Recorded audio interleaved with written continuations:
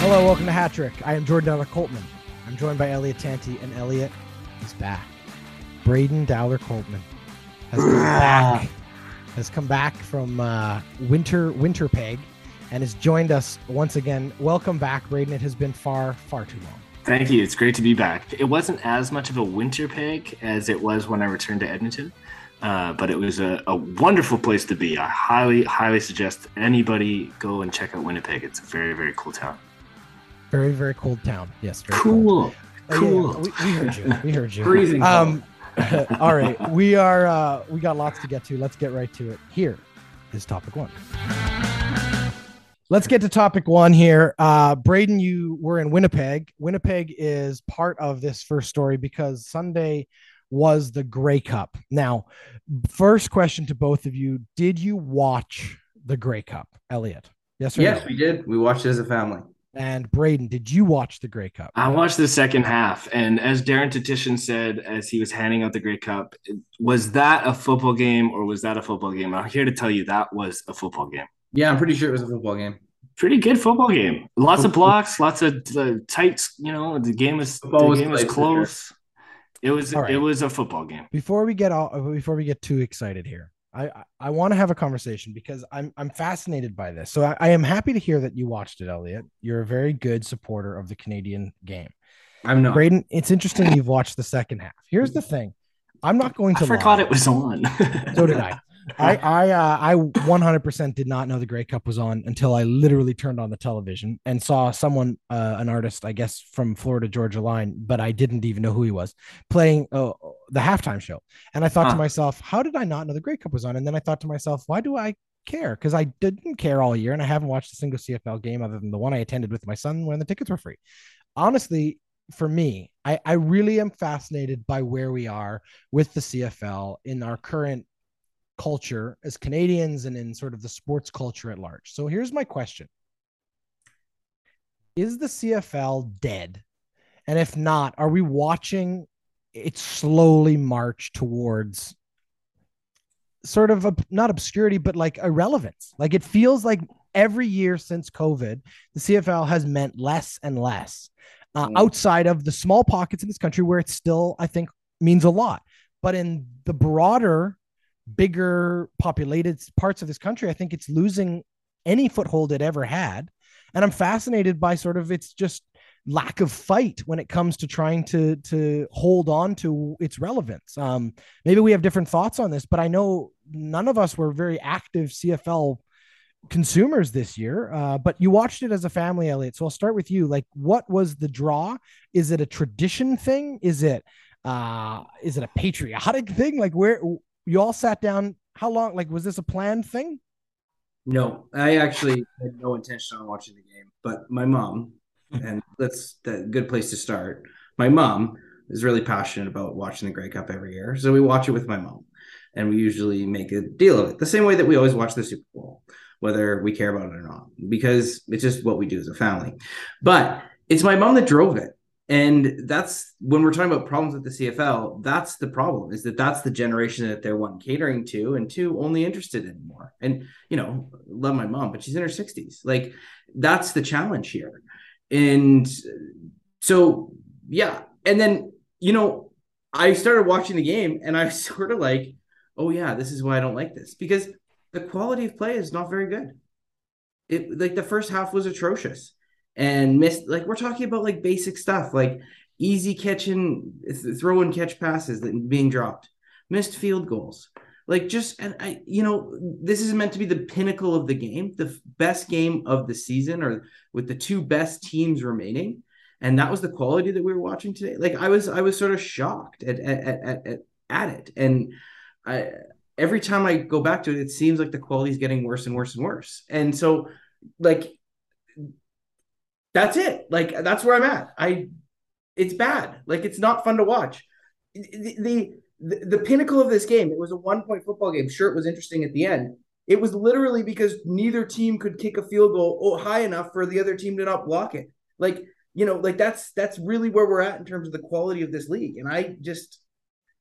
And it doesn't help that the Elks suck too. So I don't really watch them. Like, it's just, It's bad. And you said declining since COVID. I couldn't disagree with you more. It's been declining for 15 years. COVID certainly didn't help though. Losing an entire season, I think, was definitely like a significant. If they were already marching down the stairs, they fell down a flight during that, and then they have never recovered from that little slip up. Braden, for you watched the second half. Did you seem to enjoy what you watched? But for you, like, I mean, how much football, CFL football, have you watched this year? This year, very, very little, but I think Elliot touched on it. My team sucks. So why, what is there for me to watch? The whole changing the name drove me out of wanting to care enough about my football team. And then I was a bit of a free agent. I didn't have an allegiance. I didn't have a tie to a team. And that, I think, is it's why I was driven away. And then I took up the NFL. I went, well, this is kind of a lot. I prefer the 4 downs. But I have a hard time thinking that it's everybody feels that way. Being in Winnipeg, those fans love that team. The people in that town, they live and breathe Winnipeg Blue Bombers. And there's still so many people that love the fact that although 3 downs, it's a bigger field, different kind of play style. Watching the second half, I was impressed. Yeah, there was missed field goals, but like, how often do you get to see a blocked field goal? That's good defense. There was also 100 and yeah, but the kick, I don't think the kicking changes. The snap stays the same. The kick, it's still the same timing. There was just better defense there. So, I think in that regard. There was 100. Hold on a second. There was 104-yard punt return. Yeah, which was atrociously covered. Like that shouldn't happen. How is that not skill though? No, it was a blown coverage in the most important game, the one game where you're supposed to actually do your job, and these guys found a way not to do it. But isn't that the battle? It's either the defense is really good or the offense is really good. So whose problem is it? Like both are just bad and someone gets lucky. So let me ask this then. So it's interesting, Braden, you bring up that it matters in Winnipeg. I would argue probably matters a lot in Regina. It probably matters a lot in, let's say, Hamilton. To some extent it does. But how much of that is contingent on success? So Winnipeg has been good for the last 5 or 6 years, right? Sure. And Saskatchewan, it's its own case. We'll deal with Saskatchewan in a second. But like in Hamilton, they've been good for a few years. But when you look at Edmonton, that's a team that meant a lot to that city for a long time. And I mean, like, rivaled the Oilers in terms of just excitement and energy. Played in a different season, obviously, but they were a pedigree of an organization that really knew how to deliver for their fan base, deliver entertainment for their fan base, and then the product on the field was good. But that has been slowly declining. As you say, obviously the drawn out and messy divorce with the former name does not help. But equally, then the product on the field is absolute shite. And when you think about it, when you're already losing the core of your fan base to age, in terms of where the new money coming into the sport is no longer there, because it has been poached and it has been cultivated away by the NFL. As Elliot talked about, the CFL's core fan base is aging rapidly. And if you can't develop a product that's good enough to entertain younger people or catch younger people's attention, you're going to have missed the opportunity to do that. Right. I think people develop their relationships with the teams or sports they care about at very specific points in their lives. If they're going to be dedicated fans, let's say, obviously there's casual fans. There's people who just want to go out for a nice evening and have some fun in the summer sun or whatever, pay overpriced ticket prices for beer and hot dogs or whatever. That's one thing. But the business is built upon developing a fan base of season ticket holders, of dedicated fans who are going to go out when they can, support it, watch it on TV, all of that stuff. If you're not cultivating that and developing that through quality, as a quality product, people know the difference. They can see the difference, and they're willing to find a better product. I think the challenge in the CFL too is that year by year, there's no consistency or sustainability with the players, right? We're constantly getting different players in and out. Well, that's always been the case. Even at the CFL's like peak, the reality was still that you were a development league for the top talent, and then you were basically a landing place for the guys who just couldn't make it in the NFL. Maybe top talent guys in the NCAA who just never found a roster spot somewhere south of the border. They came up here. Some of them had great careers. Look, there's many CFL stars who had very successful careers here. Milt Stegall, Matt Dunnigan. I mean, they're on the broadcast now. Of course. Ricky Ray. Guys who, I mean, Anthony Calhoun, literally the all-time passing leader in professional football, played his entire career. Calvillo, sorry, Ben Cahoon. You think Ben, the guy he passed it to? I combined them. Anthony Calvillo. But the reality is, and like that's a generation of players who were able to play in a league that held a very comfortable sort of market share, let's call it, of the Canadian sports ecosystem. And the only thing, in my opinion, preventing the CFL from absolute financial ruin right now is TSN. And the only reason TSN has sunk the amount of resource and money into this league that they have is because they lost the deal for the NHL to Rogers. So Bell is looking at their portfolio of content. They've already got the NFL deal for Canada. So they've got football already, but they have this Canadian sort of cultural relic that they're trying to continue to sell as a current thing. And unfortunately for them, the product itself isn't keeping up with the other offerings available, right? I would argue that in the last, I don't know the numbers, but I would be very surprised if in the last decade, the CFL hasn't had the largest proportion of its sort of market share taken out by simply the fact that fantasy football has changed young people's perspective on the NFL and on college football. And the way that the football people want to consume is no longer 3-down football in Canada with 7 teams. And it's individual play. Like the question I would have is, I would hate to see, I mean, the CFL for me is very similar to you guys. It's kind of gotten away from me in terms of my interest, but I would hate to see this league absolutely collapse. Like what would the strategy be here? Is it completely rebranding? I think they've missed the opportunity already. And I think that's why I say I think the CFL is already, if it's not dead, it's on its deathbed right now because it's missed its window. I think the CFL there was a moment where the CFL could pivot, embrace new, embrace young, embrace an opportunity to accept that its best days were behind it and it needed to become something new. I think there was an opportunity that was missed in terms of whatever relationship could have been forged with the XFL. I think that the CFL should, about a decade ago, have accepted that the way modern sports content was moving, people weren't going to have a TV where they only had 3 channels with sports available to them. And to stay relevant, they needed to attach themselves to a much bigger shark and accept that they were going to get the leftovers. But if they stayed with the big guy, that the big guy would sort of, the tide floats all boats kind of thing. They should have become a partner with the NFL. They should have become a feeder system. They could have been the G League. They could have been the AHL. They need a strategic partnership with the only successful professional football league that has stood the test of everything that's come at it, and that's the NFL. And it's gargantuous in nature. It's probably the most successful dollar for dollar sports league in the world, competing with, the Premier League and whomever else. It knows it. I mean, it's a Goliath. And to think that you are going to chew away at a little bit of that market share when young people are going there en masse is just foolish. And I think that opportunity was missed to partner with the XFL and try to do that together. But I think that unfortunately, when you're a dinosaur, you don't necessarily see the meteor coming until it hits. They didn't recognize the peril they were in until they were already past the point of no return. And I'm worried that's where the CFL has already got itself to. You don't want to see this thing die, do you? I'm not saying I want to. I'm just saying I'm telling you what I'm observing.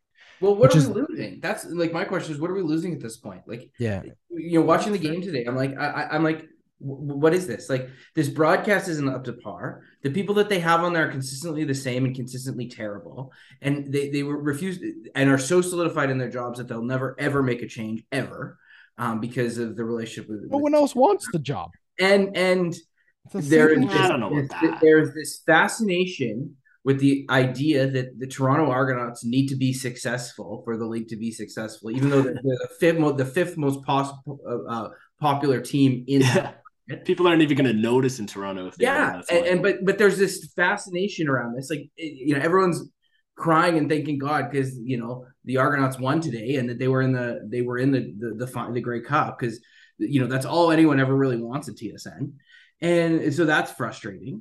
And I think Jordan's idea of strategic partnership with the NFL is an interesting one. I just don't think if you're the NFL, there's no value add for the NFL anymore. Well, why do you do it, right? Exactly. But I think that there's probably, like, we saw a couple rule changes come in this year. I think they need an overhaul in rule changes. I think they need to contemplate the fourth down. I think they need to contemplate going to a smaller field. I think they need to have some serious conversation. There's nothing they should not be contemplating. There's absolutely nothing that should be off the table at this point. Absolutely. You are a league whose fan base is literally outgrowing you. And the reality is that it's not sustainable. It's not economic. This is already a complete economic bust as a league. It makes no money. Most of these teams barely break even. And to keep that scale of sports commitment when we're talking about, like 40-man rosters here, it's just not realistic. It's not feasible given the current economic and entertainment ecosystem world. So I don't know if it's dead, but it feels like we're watching it get close. Let's leave it there. That's topic one. All right, it's time for our pick of the week, presented by BetStamp. BetStamp is your one-stop shop for line shopping, bet tracking, and sports betting odds. You would never just go with the first price if you were shopping for flights, so why settle for the first odds you find when betting? BetStamp changes that. They streamlined and made it easier than ever to find the best wide spectrum of odds for any bet. Makes it easy to track your bets all in one place, and you can get alerts in case the line changes. You can learn what bets your friends and even celebrity bettors are making. So it's time for our pick of the week. Now, Elliot, you made a very bold pick of the week last week. I think I made a very smart pick last week. You picked the Washington Commanders to beat the absolute juggernaut of the Philadelphia Eagles, and they shocked the world and did it. A fantastic pick by you. So you have the honor. That was a crazy pick. Making this week's pick of the week. Who you got, and what's the pick? Well, let me tell you. You thought that one was crazy. How about this, guys? This week, World Cup kicks off, and we've got Canada versus Belgium in the first game of that group. I am taking Canada in that game. All right, Canada's Canada's fantastic. If you were to go to BetStamp right now, you'd see that the best odds for that are actually at Pinnacle. They are plus 547. And that's significantly better odds than, let's say, if you were to go to Sports Interaction, where you'd only get a plus 480. So again, demonstrating right there why BetStamp makes finding the best odds easier than ever. So if you want to join us this week, jump on Canada's bandwagon. You can download the BetStamp app for free. And when you do, please use the code ORDINARY at setup so that they know we sent you. To always get the best value when you're betting, choose BetStamp. All right, let's get to topic two. A bold prediction by Elliot there. We're going to talk World Cup. The World Cup has already kicked off.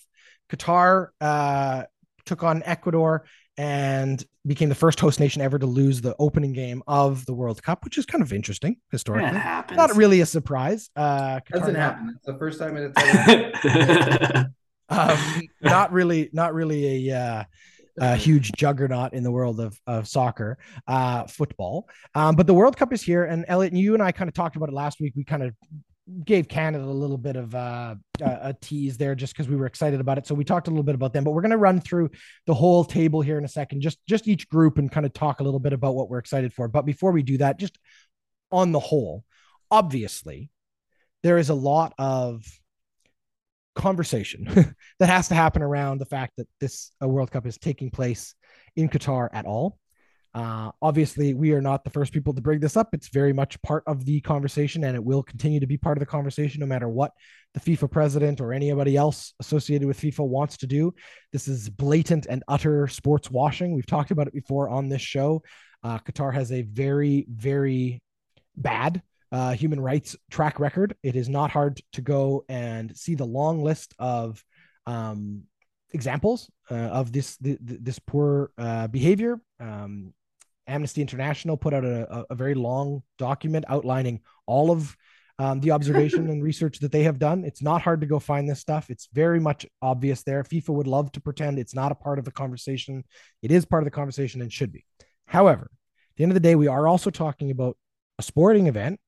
Many of these players have absolutely no ability to decide where the World Cup is going to be played. None of them do, really. This is about politics. This is about bureaucracy. So, putting that aside for just a moment, I would like to talk about what we're expecting from the sporting side of this. But I wanted to clarify at the beginning, we are not trying to brush under the rug the serious nature of what else is going on here. And obviously, it will continue to evolve as it did the other day when they announced that they were not going to allow liquor sales, which I'm sure has been very difficult for Budweiser, who is the number one highest paying sponsor of FIFA's World Cup. And I'm sure is not particularly pleased with that decision after having already been given multiple assurances that they would not be doing this. And then further to that, we've also seen great examples of journalistic censorship, journalists coming into the country and having their equipment confiscated and whatnot. All of that's there. That's part of the conversation. But for a moment, let's run through the sporting side of it. Elliot, I know that for you, you're kind of our resident football aficionado fan. I know you're excited. You talked about being excited last week. When this comes around every 4 years, is this like a leap year kind of Christmas? Yeah, this is a very important time in my household. My wife is an avid Germany fan, avid Iran fan.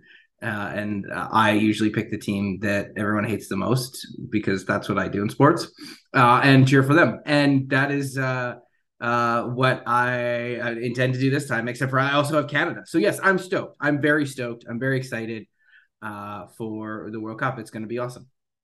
Braden, will you be getting up early on the mornings that these games are here to try to catch them live, or is this the kind of sporting event you're willing to sort of follow along from the sidelines? Hell no.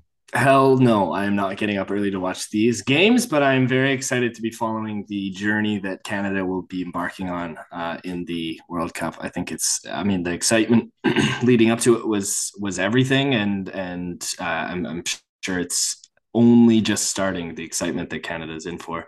And they're actually in a pretty decent pool, it looks like. I mean, Belgium's going to be pretty tough. Croatia is also a pretty good team, but I think looking at the other groups, I think I think they can they can make something happen. I've got some faith in this Canada team this time. I mean, it's the first time that they've been there for a very long time, I think. So your lifetime, all of our lifetimes. Let's run through it really quickly, Elliot. Here's what I'm going to do. I'm going to list the teams in each of these groups, and I just want you to tell me who you're excited to see what they have or what you're expecting out of each of these groups. So Group A obviously has the host country Qatar, Ecuador, as I said, already beating them in the first game. They've got Senegal and the Netherlands. It's a good group if you're the Netherlands or Ecuador, I would argue. But what else should we expect from this group? Any storylines? I think you've kind of hit it on the head. The story here is the Netherlands, and how the only concern I think is, are these teams tune up enough? Like, does this give the Netherlands enough of a tune-up stage or tune-up challenge so that when they play real teams later on in the playoff round, they're ready to go? That would be my only concern. The Netherlands are one of the strongest teams, and if you bet on them to win this year, it wouldn't be a bad. Pretty good odds. All right, let's jump to Group B. Now, this is a bit more of a competitive group and certainly an interesting one for a lot of different reasons. You have England, Iran, United States, and Wales. Lots of storylines, lots of drama here. Look, any group that England is in at the World Cup is always going to be one that's closely watched. You add Wales to that, and you've got a very fascinating UK matchup going on there. A lot of players who know each other very well from playing in the Premier League. And then obviously the United States, who is not considered a powerhouse in any way in this tournament, but has a lot of geopolitical ramifications when they take on a country, let's say like Iran.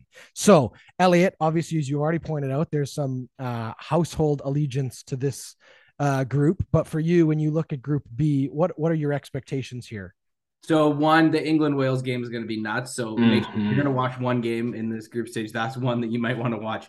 You know what I'm really interested in is seeing how Team USA does, because they really took a step back following behind Canada this year. And we saw last year in the qualifications. And in that conversation, there's lots of concerns about their program. And so are they going to challenge in the group stage? There's certainly an opportunity here. But it's it's not a pushover. So how the United States response is going to be important here, and that's one of the things I'm going to be watching for in this group. Braden, this group, I mean, yeah, I'm looking forward to seeing what England and Wales that game will look like. Beyond that, I couldn't care less. All right, let's jump to Group C. Your enthusiasm is electric, Braden. Argentina, Saudi Arabia, Mexico, and Poland. This is an interesting group as well. Obviously, Argentina will have Lionel Messi, big draw. Very just one of those internationally recognized athletes. So that's always a draw. Again, we saw a lot of Mexico in our qualification rounds, so we've seen that team. Saudi Arabia and Poland also in there. So, Elliot, for you, is this a shoe in for Argentina? Do they need to kind of be thinking the same way the Netherlands do as far as using this as a tune-up, or should they be expecting a bit of a challenge from any of these teams? I think Mexico is their biggest challenge, but what's good? But really, like, those are the two teams that I think you can reasonably expect to come out of this group stage. But Saudi Arabia is always a show. There's always a bunch of princes in the house. They're always cutting to them while the game is going on. That this is in Qatar, close to Saudi Arabia. That's going to be just kind of an interesting side storyline and some silliness going on. So that's why I like the Saudis. But other than that, this is clearly an Argentina-Mexico group. No questions asked. Braden, would you say that Mexico is your favorite team in this group? No. What? No. Why? No, God, no. Argentina, man. I mean, for a fan who doesn't watch a lot of football, soccer, it's always fun to watch individual players. So, turning up for Messi or Ronaldo or Harry Kane, those kinds of guys. That's the kind of stuff Alphonso Davies, even. Those are the kinds of storylines I like to follow. So I'm excited to see Messi in this. I mean, I think he'll dominate this group stage. All right, Group D, we've got France, Australia, Denmark, and Tunisia. This is an interesting one. Obviously, France is a favorite here in this tournament. A lot of expectation on them. Mbappe, but there's also players missing. Pogba is not there. So France, obviously, again, I would argue the clear leader in this. But what else should we be expecting from the Aussies or the Danish? And I don't know much about Tunisia's football program. Well, this is what's really interesting about this group is I think France is the shoe-in for this group, but then any one of those three other teams could be the second team.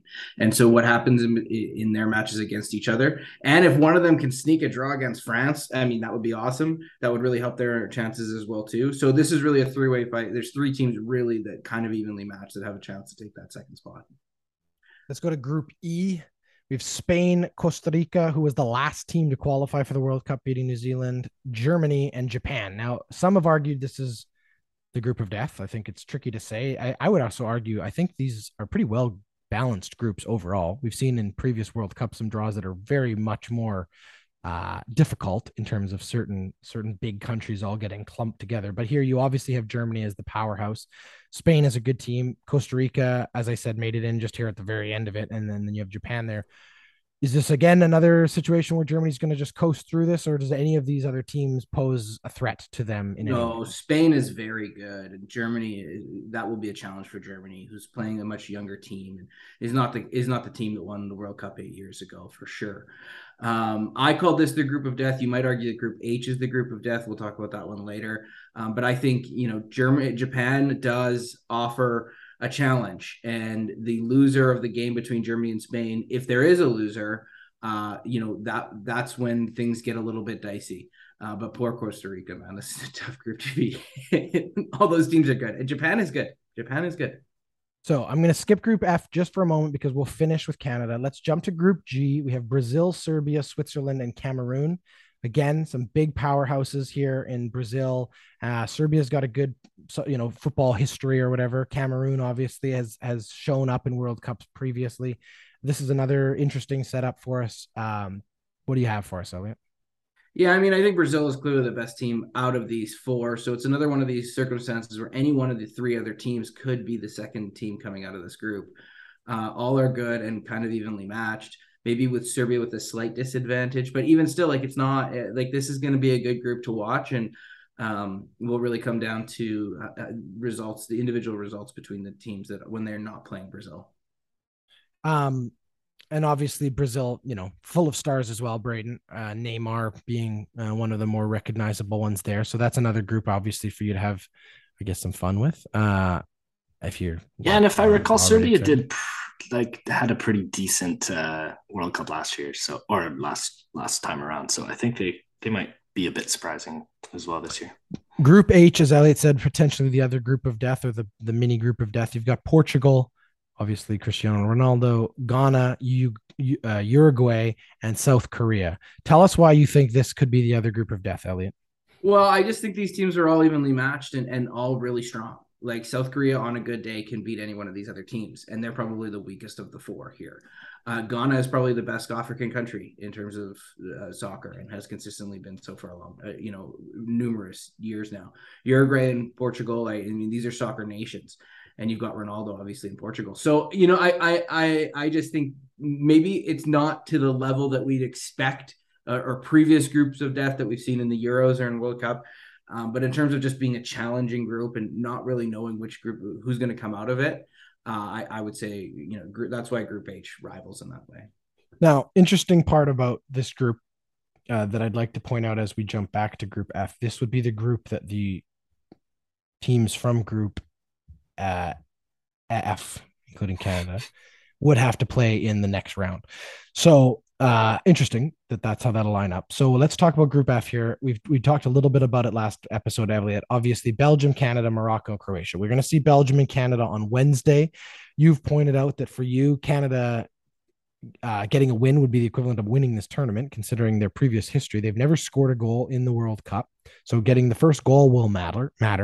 But again, a group that is interesting because yes, you have the world number one ranked Belgium. However, a team that is not necessarily played to their full potential in recent international tournaments. So they have some, proving to do here, but they come in as the clear favorite of this group. And then you have Croatia, who has a very long and very storied and very successful football legacy, including most recently a very good World Cup showing a few years ago. Morocco being kind of the outlier of that part of it. And obviously Canada here, who we haven't seen since 86. So nobody really knows what to expect when Canada faces some of these teams at this level because they've never done it. Very young players. This is a setup tournament in so many ways for the next one where Canada will be a co-host. A lot of these players will then be more or less in their primes. But there are some veterans on this team. This will be their one and only chance. There's a lot to prove. John Herdman, obviously, who is, I would argue, the greatest Canadian coach of any sport we've ever seen in terms of the product and quality he has produced in the periods of times where he's actually had the opportunity to do that. There's a lot on the line for everyone here. We talked about it last week, Elliot, but you've had another week and it's getting much closer. Where are your expectations at? And sort of, I don't know, what would you say to look for here as we get set up for the Belgium Canada match? Well, as I've already said, Canada being 5-1 underdogs, I'm happy to pick Canada, and I think that's the best bet in terms of money you can make. But no, I mean, I go back to my comment last week around scoring a goal. Maybe that's not the case. What I want to see is a Canada team that can hang with the big boys, and so my hope is that they don't get blown out by Belgium. And they go toe to toe with the Croatia, right? And Morocco. And I think this team is going to get better as the tournament goes on because they're going to get more acclimatized and used to what's happening. So, that's something else I want to see is some progression with the team as well. Isn't it reasonable to expect that Canada will get out of this group stage? Probably not. That's a long shot, and I appreciate that. But crazier things have happened. This team got super hot last year. We saw them beat Mexico, which is no pushover. And, they're showing that they can play, and they've got a country behind them that is really rallying around them. So who knows? But they're basically playing with house money here. So any success is good success. And I think that that's going to be important for this team and what they're going to have to be thinking about they're always going to be the underdog. So teams with nothing to lose are kind of exciting. And I think that's where Canada is. Braden, I don't know Yeah. what for you. What are your expectations, or what are your hopes for this team? I want to see the nation rally around it, and I want to see some flair and excitement from game to game. I think I'm with Elliot. I'm not sure they're going to get out of the stage, but who knows? I mean, they got into the whole thing, so let's see where they can go from here. It'd be interesting to see how they match up against some of these bigger teams. As Elliot said with a few groups, I think it's interesting when you have a clear cut sort of leader in the group, and then it kind of comes down to wherever the chips fall. That's how this tournament goes. I mean, you get a couple draws in your group round, and all bets are off because the top two go through, and that doesn't mean you have to have dominated your group. You just have to have survived it. There's a saying in Croatia, and I say this because I work very closely with a Croatian Canadian who's very excited to have two teams to cheer for this year. Although I think when the chips are down, she's probably going to cheer for Croatia against Canada only because of it is her place of birth. However, she jokes that there's an old saying in Croatian football, which is that the ball is round, and it's round for both teams. Anything can happen. Anything can happen. Yeah. Literally anything can happen at the end of the day. And one bad bounce, one mistake, one, slightly overzealous midfielder with a bad tackle gets a red card, and all of a sudden then one team has that man advantage, and literally anything can happen. It's sports. That's what makes it exciting.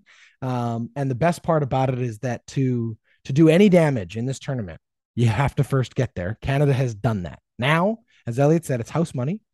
All bets are off. Let's go see what happens.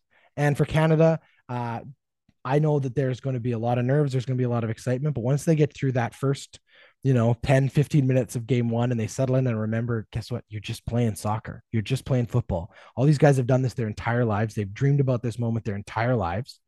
And they're there. They're at the big show. And how cool is that? So we wish our Canadian team all the best. Obviously, everybody out there who's excited to jump on the football bandwagon, as most people in North America do every 4 years, if they're not already fans or whatever. This is exciting. I know all the bars in Vancouver have been given special permission to open and sell liquor as early as 7 a.m. So it'll be a lot of fun out there. Play safe, everybody. Take care of each other and have a lot of fun. This should be a lot of fun. And it kicks off for Canada on Wednesday. That's the World Cup for us. That is topic 2. Hey, Tyler. Yeah? Do you like basketball? Do I? Well, you're going to love this then. The Backyard Basketball Podcast has returned for its second season. Christian Steck and Braden Deller-Coltman talk hoops every week of the NBA season. No topic from the hard court is off limits. So if you love basketball, then this show is for you. You can subscribe today anywhere you get your podcasts or learn more on our website, ordinarypodcasts.com. Let's get to topic 3 here. We're going to have a little bit of fun. We'll play a game we played way back at the very beginning of this show. But it's come around for us because Adidas has launched their newest round and what will be their final round of reverse retros, because they're going to no longer be the jersey sponsor in a few short years, I guess months. Still up in the air as to who the new jersey sponsor for the NHL will be. But this has been kind of an Adidas project right from the beginning of their deal with the NHL. We saw the last round and we played a game sort of breaking down what we had seen. We're going to do the same thing now. We're calling it yes, no, and what the fuck. The game is very simple. Each of us has picked a jersey we are very much in favor of. That's our yes. A jersey we are very much not in favor of. That's our no. And a jersey that has us scratching our heads a little bit. And that could be a positive or a negative thing, depending, I suppose, on the perspective with it. So let's jump to it. I'll go first with my yes. So if you haven't already seen these, it's easy. Just go search the Adidas reverse retro jerseys. There's lots of different sites that have ranked them. There's lots of different sites that just have them listed, but they're all there for you in all their glory. My yes is the Vancouver Canucks. Now I know that's crazy for me to be liking something from the Vancouver Canucks, but I actually have to say, I think the Vancouver Canucks on whole in the history of their organization has had some very bold and very interesting jersey designs. I'm thinking of the flying skate. The original V, the orange and black V is very interesting. I don't think there's, I don't think aesthetically the Orca is I think it's interesting, it's innovative, it's a little strange, but it's definitely iconic and recognizable, which I think there's value to. The Vancouver jersey this time around, though, the last time they did this, they did not like it. It was kind of universally condemned. It was a weird gradient, green to the navy, and then really it was just their logo. the team absolutely hated it. The players did not like it, and the players did not win a single game wearing it. In fact, halfway through the season, they scrapped it, saying that the 2 other games that had been scheduled for it, they just weren't going to do, almost like superstition. They couldn't stand it. So they got away from it. Which is kind of funny. This year they've gone with Johnny Canuck. So it's interesting because this is actually the logo of the new Abbotsford Canucks, but this was an alternate logo for the Canucks for a few years. Johnny Canuck, sort of an unofficial mascot. It's blue, it's green, it's white. I really like this jersey. I don't know. It feels retro. What do you think, Braden? Yeah, I like it too. Yeah, I think it looks good. I mean, yeah, I like it. All right, Braden, what's your yes? What are you in favor of? Yeah, I'm definitely in favor of the Capitals, the Washington Capitals. I love the Eagle logo. I think it's so cool that they brought that back. And also seeing Ovechkin like now as an ancient man, it looks great. It looks great back on him. Yeah, he was in that jersey when he was drafted, obviously, which tells you how long he's been there. It was sort of their second iteration. The player I think of when I see this jersey is Olaf Kolzig. Okay, that's unique. Or Peter Bondra. Mm-hmm. That's kind of but it's a great logo. They went with this. They went with this last time. It was more of the reverse thing they're going for. It was the red and blue, but I think they like, this is great. It's the kind of that dark bronze and blue and black. I love it. Good choice. Elliot, what's your yes? I don't know. I hate this segment. I think I'll go it's a strong word, Elliot. Oh yeah, no, come on. Yes, this is audio medium, and we're gonna talk about something visual. I'll go with the Florida. I think it's I don't know. It's the Florida one's interesting, I guess. Yeah. You know what? I tend to agree. Here's my thought on the Florida one. Like, we've seen a lot with the Miami Heat. Them really kind of embracing like almost a Miami Vice style, and like this idea of like Florida culture and Florida aesthetics. It's bright, it's colorful. This is awesome. I love this. You've got the big yellow sun on the powder blue jersey. Big fan of this logo. I agree with you. Big fan of this one. All right, we'll kind of do this like a snake draft, I guess. Elliot, you want to jump in with your no next? Which one are you absolutely like? Any of the ones that just like don't look like anything's changed, like Tampa Bay. I don't know. The Kraken. I don't know what the hell's different. That looks like the Kraken jersey, but maybe I'm just not. Well, that's a challenge. So that's fair, because the Kraken. How do you do a reverse or like a retro jersey of a team that already exists? I think what they're trying to do. It looks great. Well, Elliot's not a huge fan, but what they're trying to do. Great. What they're trying to do, I think, is pay homage to like the old Metros, and like the stripes are from an older generation, but they've just slapped the new. Yeah, I get that. Detroit's and Chicago's like the exact same. Yeah, I also really don't like the Buffalo Sabres one. Like, I just think it's white on white on white. I don't like that. They're bringing that Buffalo logo back with the black and red, though, this year as well, as a third jersey. I think that's pretty sweet.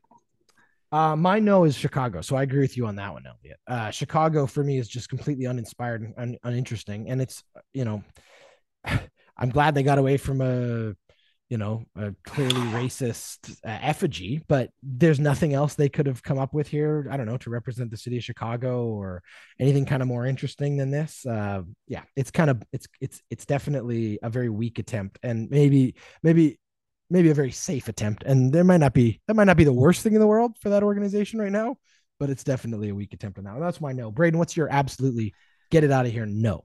I love the logo. I love it. But I am a no for the Edmonton Oilers jersey. And I'll say this. When they brought it out, when they brought this Todd McFarlane jersey out back in, I think 2004 or something? I think earlier than that. It was fire.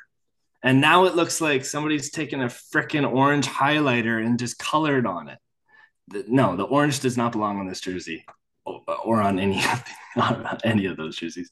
It doesn't look good. It didn't really look good. I mean, I loved seeing the logo on McDavid, but it really didn't look good to me on the ice. It's a challenging one for sure, because again, you're trying to pay homage to something that, once Daryl Cates bought the team, he tried very hard, very quickly to sort of distance himself from the previous ownership group. And this is really the only thing the previous ownership group kind of owned, that and like the bronze. But this was kind of the one project that they undertook to kind of be, I don't know, original in some way. Obviously Todd McFarlane, a co-member of that ownership group. So he designed it and tried to do something kind of cool with it. It was interesting. I actually dug up an interview because I was curious about like the history of this with Todd McFarlane at the time of designing it. And his big thing was like, he wanted to do something that Oiler fans would be happy with, but he also wanted to make sure that it was something that like transcended other markets that other people would kind of be like, this is cool. This isn't so insider. This isn't too like personal to Edmonton. And I think that logo does it. I mean, it's not as ostentatious as like the fire snorting horse or something in Calgary, No, but it's I like definitely that. but it's definitely like bold and kind of out there. What I don't know what it is. I mean, is it like a wrench It's a meteor? gear. I don't know. Here. Okay. Anyway, it's interesting. I do like some of the symbolism in it. You've got the 5 bolts for each Stanley Cup. You've got, the silver and whatnot. But I agree with you, Braden. The orange just doesn't. And I don't like the numbers on The font. sleeves on the. Oh, I see. Yeah. Right. Anyway, all right, Braden, give us your WTF. What's the like? What on earth are they trying to achieve here? Well, well, yeah. Gosh, I think it's got to be Arizona's. I like it. I think it looks good, and we've never really seen that like Sierra orange, burnt orange on a jersey before. But it like the bottom half of it's like a desert with cactus and There's a lot going on. I mean, I'm sure we're gonna get to Tampa's as well. It's like a full on picture. Like it looks There's like a lot going on. There's a landscape cacti is on it. Yeah, it's just odd. I mean, I like the coyote. I think it looks good. But ultimately, it's like, what the hell's going on here? Well, it's kind of like it's a remix of a 1998 jersey that was purple, but they've gone with this kind of orange color. Elliot, what's your WTF? I don't know. This Vegas one doesn't make any sense to me. It just says Vegas. You know, it glows in the dark. No, that makes me hate it more. It does glow in the dark. That is true. Especially when they play the game in the dark. Yeah. Okay. All right. I'll finish it off here with Tampa Bay because Braden, you're right. Tampa Bay, there's a lot going on. This was definitely the most bold choice to go back to this jersey. This is from a period of time in like the 90s when that there were some very bad decisions being made in the NHL. I believe this jersey existed in like 1996 or 1997. I'm not sure what's going on the sleeve with like the yellow and white flames. It's interesting because when this jersey was first unveiled, it didn't have the gray shoulder caps, but then when they started playing, it did. It's got rain on it, streaks of rain, and then across the waist, like the Arizona one, you've got like churning waves. I don't know if you guys have seen the video Tampa Bay put out, but they had their like social media team do like a reveal for the players. They brought them into like a dark room and then turned the lights on it. And I guess we're hoping that these guys would think it was really lit, but en masse, every single player hated it. And then they had to put out this video, these guys being like, I'm sorry, are we actually going to wear this on the ice? Like Patrick Maroon, you can see him throw up in his mouth. Like it is horrific. It looks really, really bad. I have no idea what they were thinking. And it's definitely, yeah. I think there's honorable mentions here too. I don't know what Nashville's doing there.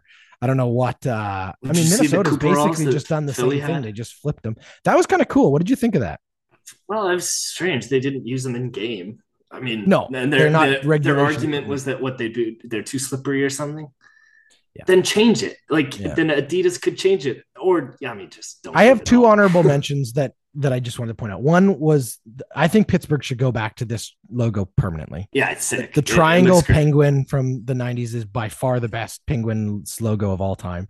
I don't know if you caught Jason Zucker scored a goal in this jersey on the first night they wore it and then gave a Jágr salute. And then a lot of people on Twitter were like, oh, how dare you? It's disrespectful to Jaromir Jágr. And he posted a video wearing this jersey the next day being like, no, I love it. I think this is awesome. And then my last honorable mention, I think, goes to the New York Islanders for being bold and going back to their most hated jersey of all time. Their own fan base turned on them when they released this jersey. And now, like so many things, fan bases look back at it and kind of like it. And they kind of embraced it. Who doesn't love the fish and chips, man? God. All right. Look, it was another busy episode. Thank you, Braden. Thank you, Elliot. And as always, thanks everybody for listening. We have a busy week of shows on the Ordinary Podcasting Network. The very last episode of the Pit Stop podcast for this season is coming at you tomorrow, Tuesday. Braden and Christian are working on a new basketball podcast episode for you. Hopefully this week. We've got an episode of Off the Shelf that'll drop today, and that's where we'll leave it for now. Elliot, thank you. Braden, thank you. Again, thanks everybody for listening. You can follow us on Instagram, Twitter, and Facebook if you don't already. And if you want to know more, head over to ordinarypodcasts.com. We'll catch you next time. That was Hat Trick.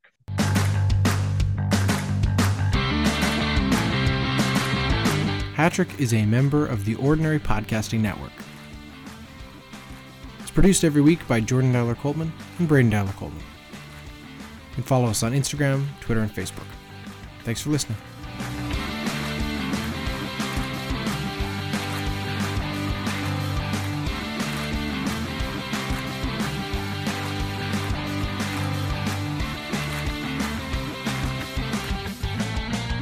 The Ordinary Podcasting Network wishes to acknowledge that the lands on which our conversations take place include Treaty 6 territory, the traditional meeting ground and home for many Indigenous peoples, including the Cree, Dene, Saulteaux, Blackfoot, Métis, and the Nakota Sioux peoples, as well as the unceded territories of the Coast Salish peoples, including the territories of the Musqueam, Squamish, and Tsleil-Waututh nations. We acknowledge the many First Nations, Métis, and Inuit whose footsteps have marked these lands for generations. And we extend our appreciation for the opportunity to live, create, and share stories on these territories. The Ordinary Podcasting Network intends to engage in conversations and dialogue which acknowledge that reconciliation is not a destination, but a journey, and that we remain committed to practicing our craft in a decolonized space.